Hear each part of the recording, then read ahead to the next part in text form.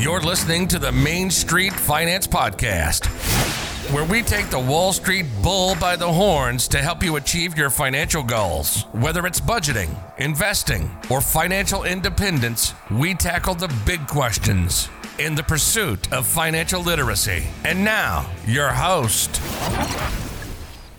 Hello, everyone, and welcome to the Main Street Finance Podcast. I'm, of course, Alex, your host, and this week we have an interview with Dr. Rufus. Now, Dr. Rufus, I've had a lot of fun talking with just before recording this interview, but Dr. Rufus is currently the acting director of research at SidePocket, which is a mobile and web-based investment advice app that enables everyday people to invest in institutional-grade automated portfolios. Now, to me personally, that sounds like something a couple other companies are doing, so I can't wait to get into it and talk to some comparing and contrasting what makes SidePocket better. But before we get into that, let's go ahead and bring him on. Rufus, welcome to the show. Hey, thank you so much, Alex. I appreciate you having me on. I'm Rufus Rankin. I've been a multi-asset, multi-strategy portfolio manager and researcher for more than 12 years. And a lot of people know me because I was a part of the core team that built Equinox Funds, which was an innovative liquid alts boutique with peak AUM of more than $2 billion. And I was head of research and a portfolio manager there. Well, that's a heck of a resume there. How long were you there? How long have you been in the investment game? Gosh, about 20 years now, give or take. And then I did earn a doctorate with a dissertation on dimension reduction, which is a class of models that comes out of machine learning, and using that for portfolio selection. And I also wrote a short book on the same subject. Okay, and I actually saw that. It was a multidimensional diversification. That's right. So if you wrestle with insomnia, I've been told it can be helpful in that regard. Oh, yeah. A lot of good finance books are. I've heard that sometimes my voice could be very good for lulling people to sleep talking about finance. Oh, Lordy. So that was something I really wanted to ask you about. It seems that you specialize in a very particular sort of diversification, which me with a background in finance, degree in finance, working in banking, I've never really heard of this, but it's principal component analysis. And there was one more term. I think it was a tactical portfolio allocation. Let's go ahead and start with the thing that you literally wrote the book on. Would you mind going into multidimensional diversification and principal component analysis and sort of what the background is there? Hey, sure. I'd be happy to. So principal component analysis is actually a very old statistical technique. I believe it was invented by Carl Pearson back in the early 1900s, but it is currently used by a lot of machine learning approaches as a type of what's called unsupervised machine learning. That is, you kind of give the machine some data and say, go see what you can find. A lot of investors are familiar with factors.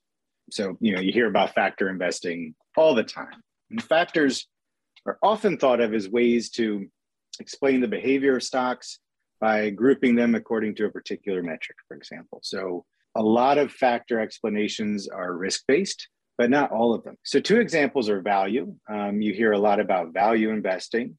And another one is momentum investing. So you hear that both for stocks in particular, but also broad asset classes more generally.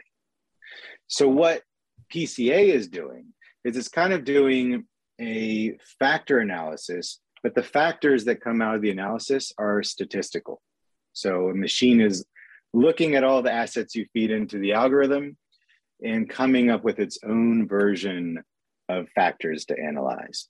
There's a couple benefits to this. Number one, the factors, also called principal components, are orthogonal, which is a buzzword which means independent or uncorrelated to each other. And another benefit is that they look at all the variation in the different investments you feed into the algorithm, and they figure out what's driving most of the variation. So these are two good things. You find factors that are completely independent of each other and explain a decreasing amount of the variation in your investment set. Now, there's a drawback here as well. Okay, it's kind of, there's a good intuition when you think about, value and why value investing may be a reasonable or rational or sound approach. And it kind of makes sense what the value factor is looking at. The drawback with PCA, or principal component analysis, is that it's a machine coming up with, factors itself. There's statistical factors. And as such, they don't have like an automatic, intuitive understanding for what they mean. So it's a powerful technique, but you really need to work with it a lot in order to understand what the analysis is telling you. So with that in mind, PCA can break an investment universe down into a few key pieces that are completely independent of each other. And these relationships tend, not always, but tend to be more stable and provide more insight than a simple correlation matrix. And so this process can be a big help to building better diversified portfolios. And like you mentioned, I did write a short book on this a few years ago called Multi-Dimensional Diversification. Available now on Amazon. Just throw that plug out there for you. So it sounds interesting. So essentially, machine learning. So almost, it seems like at no point really a human is looking at this unless, something wacky comes up and they're like, is this really what it came up with?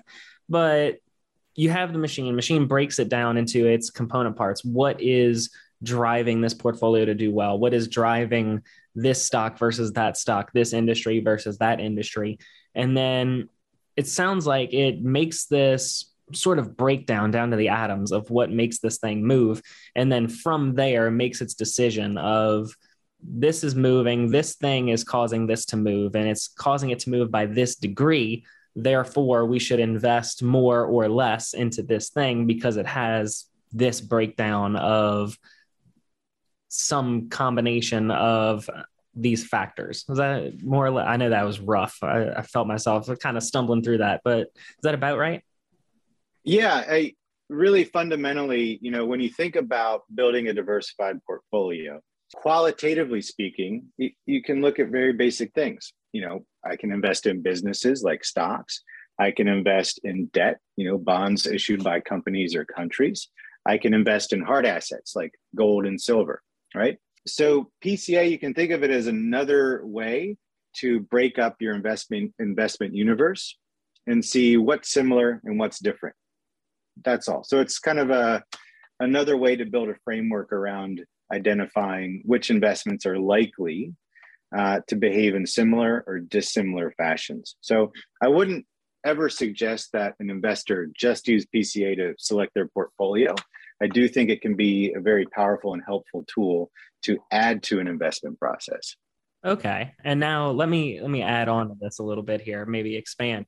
So is PCA a core component of what makes Side Pocket unique and what makes, Side Pocket, what makes the investment thesis a little bit better there? Well, Side Pocket is actually focused on tactical asset allocation. So it's not necessarily depending on PCA in particular or enhanced diversification methods more generally. So it's really focused on an investment approach called tactical asset allocation.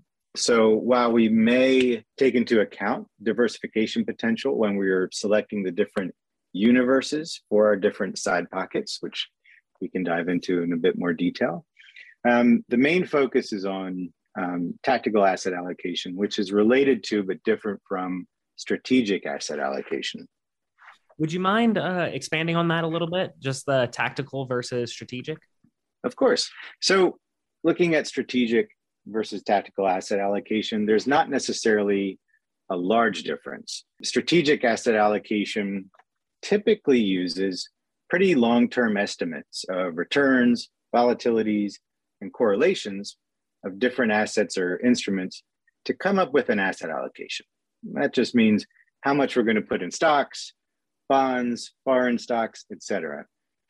And then tends to rebalance quarterly or annually. One of the main differences with tactical asset allocation, or TAA, is that we're updating our views of the world and estimates of different features of the world, the investment world, obviously, more frequently, which means we're probably adjusting our asset allocation more frequently. Now, a second key difference is that TAA plans ahead for bear markets and drawdowns. So, when stocks go into a decline, there's already a plan in place for how to deal with that. Maybe you stand pat, maybe you buy more, maybe you reduce your exposure. But TAA tends to have as a core feature some kind of plan for what to do in market declines. Now, I think most investors react to market declines, but unfortunately, a lot of investors will react kind of emotionally based on how they feel. They see, the stock market go down 20% or whatever it is. They start to feel bad, they start to worry, and then they go make emotional decisions. So one of the key differentiators and benefits of tactical asset allocation is that we kind of plan ahead for bear markets and put some hopefully well thought out rules in place to deal with those situations. Okay. So it sounds like you're looking at it as far as the differences. Tactical, you're looking at it more often. And then not only are you looking at it more often, but you're looking at it and making adjustments based on a potential future outcome. And you're trying to not be emotional about it by talking about, okay, what are we going to do if XYZ happens? Okay, well, if XYZ happens, we're going to do that, because it's much better to have that conversation in the good times than it is when Rome's currently burning. Right. Well said. And just as you're talking, I was having flashbacks both to my college years of doing strategic analysis, of taking the month-end returns of a bunch of different stocks, correlating them, seeing how you need to, sorry, this is completely a side note, but I was just having some fun flashbacks there to college.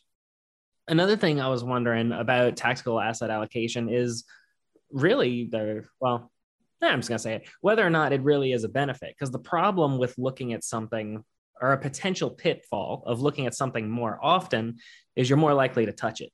If you look at something monthly versus quarterly, that's an extra 3x amount of times you're looking at stuff and going, do I still like this? Do I need to switch this? Whatever, which in theory gives you a closer allocation to what you want, because you're touching it more often. So you're making sure it remains aligned with what you want to do. But the problem with that is that you're touching it more often.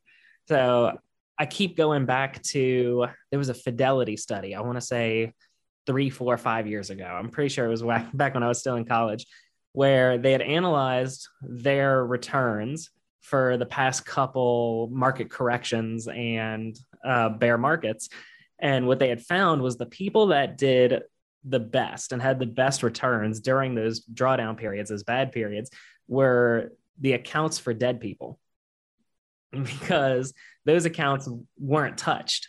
Those people weren't selling anything. They weren't buying anything. They weren't going, oh God, Rome's burning, let me go ahead and switch all this stuff. And then whoever was actually managing those accounts is too busy worrying about their own stuff that they didn't worry about, grandpa's IRA that we forgot about. So they had a study, and I got to go find it. I'm going to see if I can't find it and link it in the description, where essentially dead people do the best in bear markets because they don't touch anything. That is great. And I hope you can email me that reference, because wow. Dead people beat the market. How about that? You bring up some great points. The more you're looking at something, the more you're likely to fiddle around with it. And if you don't have a good plan, you're very likely to make errors, right? That is definitely given. I think most people, when they look at tactical asset allocation, they see that most of the benefit comes from risk management rather than boosting returns materially, because TAA does tend to kind of enforce a discipline for how to deal with bear markets. In theory, on paper, it tends to do very well during bear markets. So, and one reference that listeners can go to, and I think he deserves a lot of credit for the work he's done, is Mebane Faber. It's finally dropped, but for like over a decade, it was the #1 downloaded paper on SSRN.com. Now it's dropped to #2, but that is a quantitative approach to tactical asset allocation, again, by Mebane Faber. So that's a great kind of reference piece to look at how a very simple tactical asset allocation approach can keep up with most diversified portfolios, but tends to have smaller drawdowns and lower volatility than a long-only strategic allocation. But you had a great point. The more likely you are to look at your portfolio, the more likely you are to do something with it. And so that's really a big behavioral gap that we see between most active approaches to investing, how they've done historically, like in theory or in a back test, and what the reality is when investors attempt to use these approaches. There's a big behavioral gap because it's easy to do on paper. It's very hard to do day to day, especially when Rome is burning, to use your very apt characterization. So that's something that we have solved for at SidePocket, is that we automate this. So we work with you to come up with which types of portfolios and approaches you want to use, but we don't require investors to watch every day or week or month. We run those portfolios automatically for you. So you have transparency into what we're doing and why. You can change your allocation to different side pockets or approaches whenever you like. But we are doing the daily, weekly, monthly checking. That is, we're watching returns, volatilities, correlations. And if there's a change needed, we go ahead and make that for you. So you're getting the benefit of tactical asset allocation. And what we are doing at SidePocket is reducing that behavioral gap between what you see in academic papers about TAA and what investors actually experience when they attempt to use these models for their own portfolios.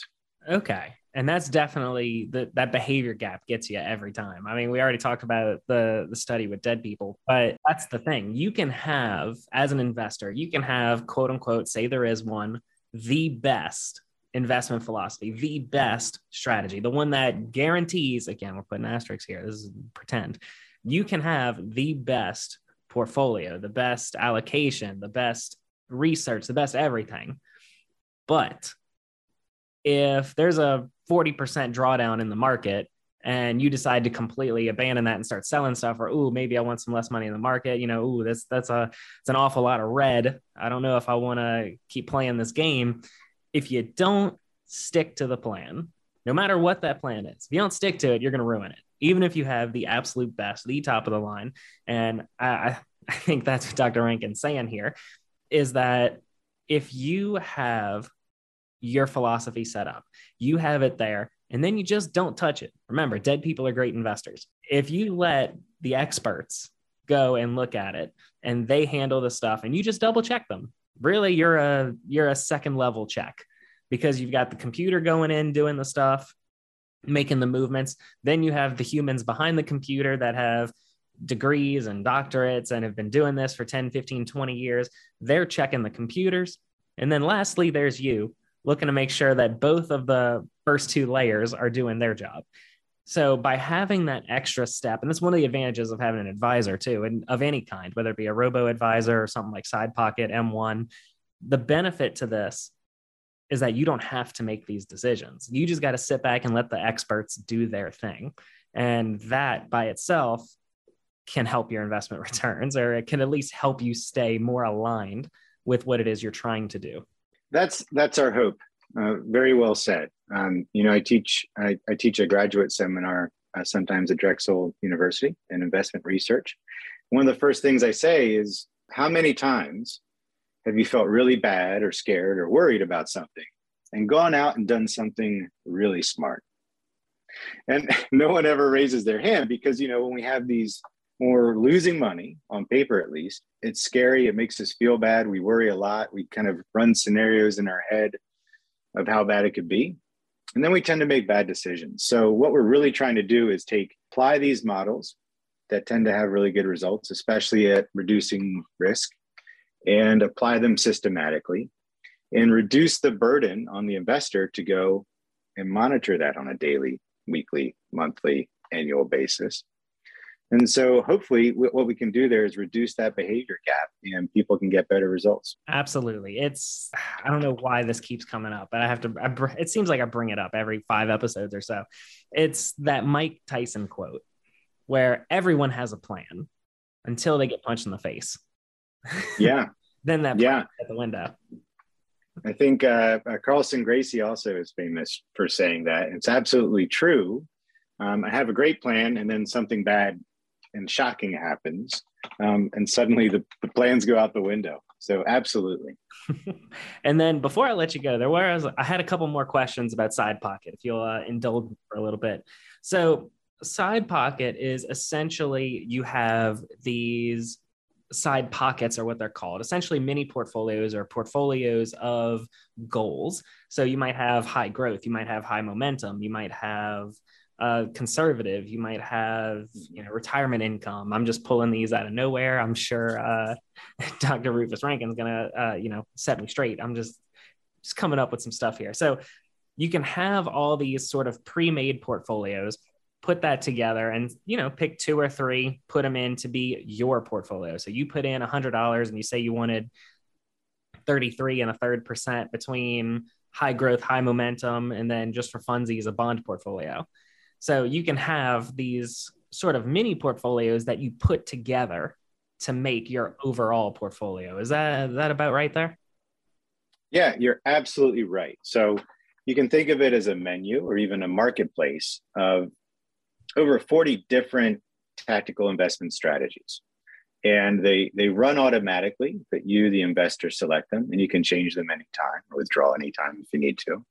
But we have strategies that work for, hey, I just want to put my money somewhere safe because I'm saving up for a down payment on a house that I intend to make in 3 to 6 months. We also have, as you like to say, as you said, for funsies, we have aggressive or very aggressive or even speculative approaches that you definitely do not want to put a majority or a large percentage of your hard-earned wealth into, but they can be fun as a way to try to get some extra growth. And then everything in between. So very, very conservative to very, very speculative and everything in between here. So great description. Thank you. Oh, it's no problem. But I got to say, I kind of set you up there, though. But so I asked that because a big thing I think, especially nowadays, doesn't get talked about a lot is over diversification, because it is possible to diversify everything away. I mean, there's four to 6,000 publicly traded companies that you can buy stock in the US right now. And it's all fine and dandy to buy all of them, but if most of the returns are coming from your top 5, or, if you've got $1,000 split between 6,000 companies, that's, I can't do math in my head. What is that? $15 per company or 15 cents. Never do math while recording, guys. It never goes up. But there is such a thing as over diversification because you have so little money in each particular stock or ETF or whatever it is, that generally there's not really a market return, which gives you a decent return. So something I see with a couple of these apps, like you've got M1, Betterment, Wealthfront, and it sounds like you guys, and I say it sounds like because I don't have a lot of experience with y'all. I don't want to put y'all in a bucket, but it feels like to me, like if you can have, say, 5 or 6 of these side pockets, I mean, each side pocket probably has, 50, 100 things that it's invested in. So a worry that I would have there would be about over diversification. So I was wondering if you could go into over diversification and why I'm way too panicky and overreacting. You raise a very fair point. There's over diversification, and some people even refer to it as diversification. That's definitely something to guard against, but I think there's a wide spectrum of approaches to dealing with that. Now, at Side Pocket, not all of the individual side pockets are very broadly diversified. Some of them focus just on equities or fixed income, and some of them are more broadly diversified or have a broader universe. So depending on which side pocket you look at, the universe may be very broad or very narrow. And so that's one way to approach it. The other one is, I think Warren Buffett, who's just a treasure trove of fun sayings, I think he was fond of saying diversification is for people who do not know what they're doing. Another one I like is Professor Wes Gray, the Alpha Architect, the CEO of alphaarchitect.com. I'm not sure if he came up with this, but he's the one I heard it from, is that concentration builds wealth and diversification protects wealth. So it's kind of like two aspects of investing: is how concentrated do we want to be? That should be proportional to some extent to your confidence in the views you're taking. But if you are not completely confident, then you should probably also protect yourself by using diversification. So that is a very challenging issue. I don't have a specific, particular, perfect answer to guarding against over diversification or diversification, which I think was coined by Professor Serge Labiton, but I may be mistaken on that attribution. So I think that's, by being aware of it, and I think it's great that you bring it up, we can be thoughtful in how we build our portfolio or how we set up our approach to investing so that we can guard against that issue, along with all the other pitfalls that we face as investors. Well, you actually answered that exactly how I want. Well, not exactly how I wanted you to, because I don't want to put words in your mouth. But so the setup question was that first one. And this was another setup just to set up this, because, 3D chess is what we play around here. Or I guess 4D chess. Whatever. I played myself. The point I'm trying to make here is that what SidePocket and all these other investment apps are doing is they are giving you good ideas. They're giving you good pieces. Hey, here, if you're looking for momentum, look, here's a momentum portfolio. You're looking for something more defensive? Here's that. You're looking for something that just tracks the S&P 500? Here you go.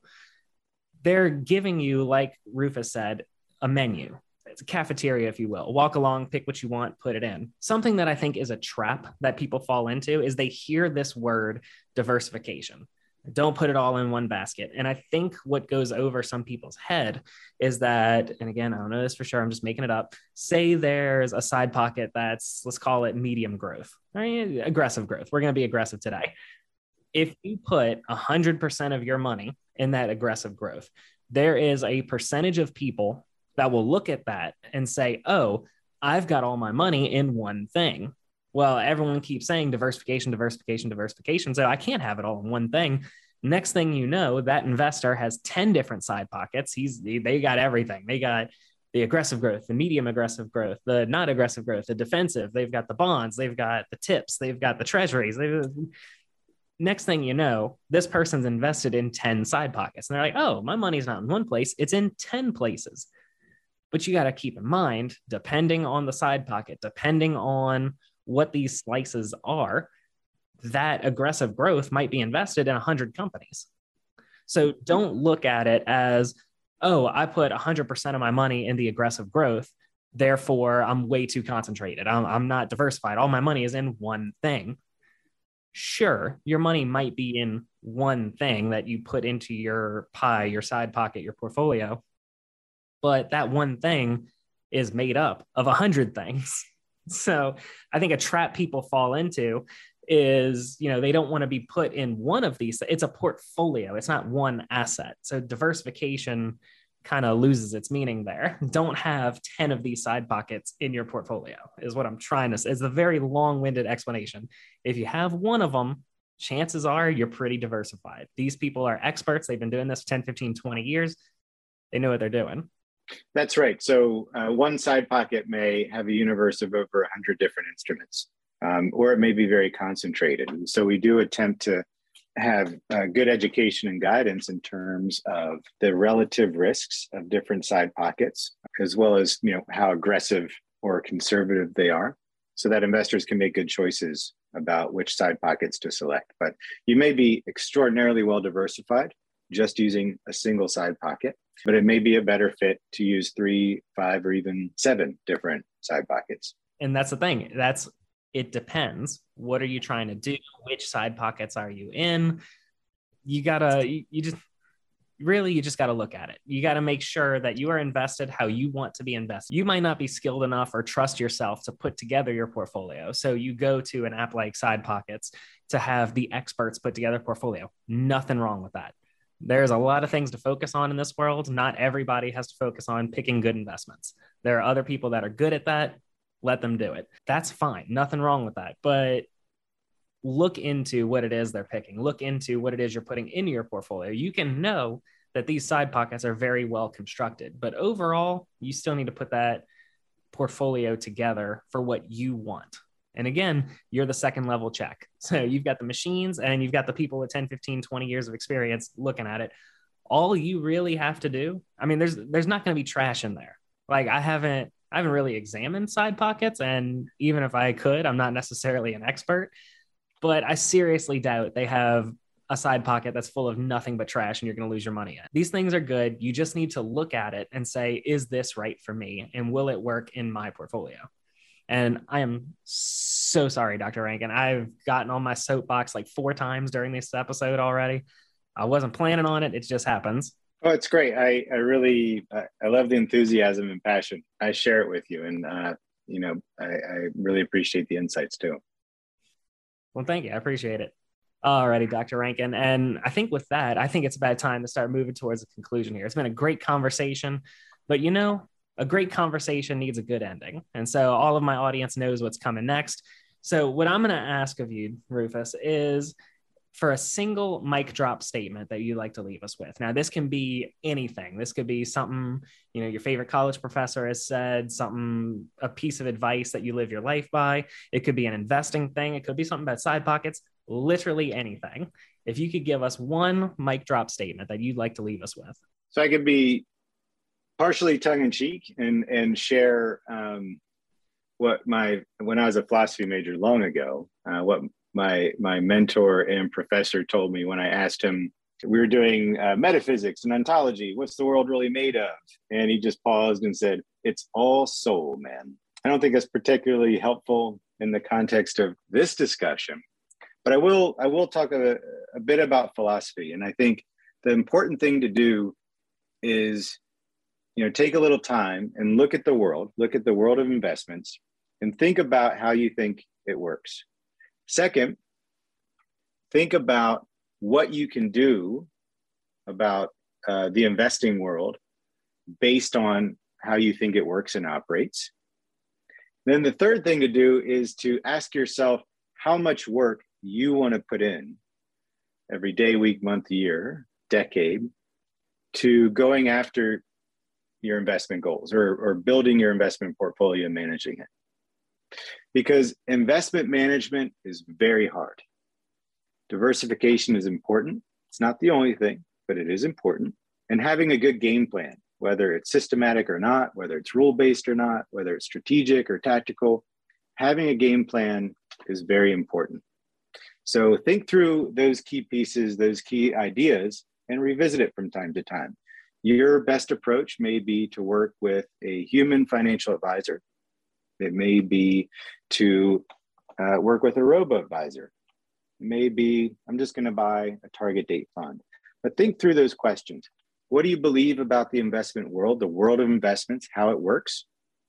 What do you think you as an investor can do about it? What behaviors can you engage in to get you towards your goals?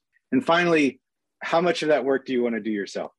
Because you can outsource all of it to a variety of different helpers or advisors or apps, or you can do it all yourself. So somewhere in that continuum of doing it all yourself, do it yourself, and have someone do everything for you, that will be the right fit for you.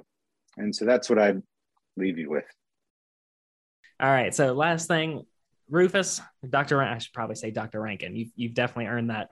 Where can my audience go to find out more about you, more about Side Pocket? Sure. Thanks. The easiest way to find out more about me or follow me is just find me on LinkedIn. It's just LinkedIn/n/Rufus Rankin. And then to find more information about Side Pocket, you can go to www.sidepocket.com. So SIDEPOCKET.com. All righty. Everything we talked about today will be linked in the description below. So make sure you guys check that out. Dr. Rufus, thank you so much for coming on the show today. It's been a blast. Alex, thank you so much for having me. I really enjoyed it. It's no problem at all. And then for all of you at home, you have plenty of things to look at, plenty of links to go check out. And remember, when the times get rough, invest like a dead person. I'll see you all next time. Thank you for listening to the Main Street Finance Podcast. Have a question on today's topics or have suggestions for future episodes? Send an email to mainstfinance@gmail.com. Sharing is caring, so if you learned something new and useful today, make sure you share with friends and family. Don't forget to like and subscribe to be notified of new episodes. For demonstrations and more examples, be sure to check out the YouTube channel. We'll see you next time.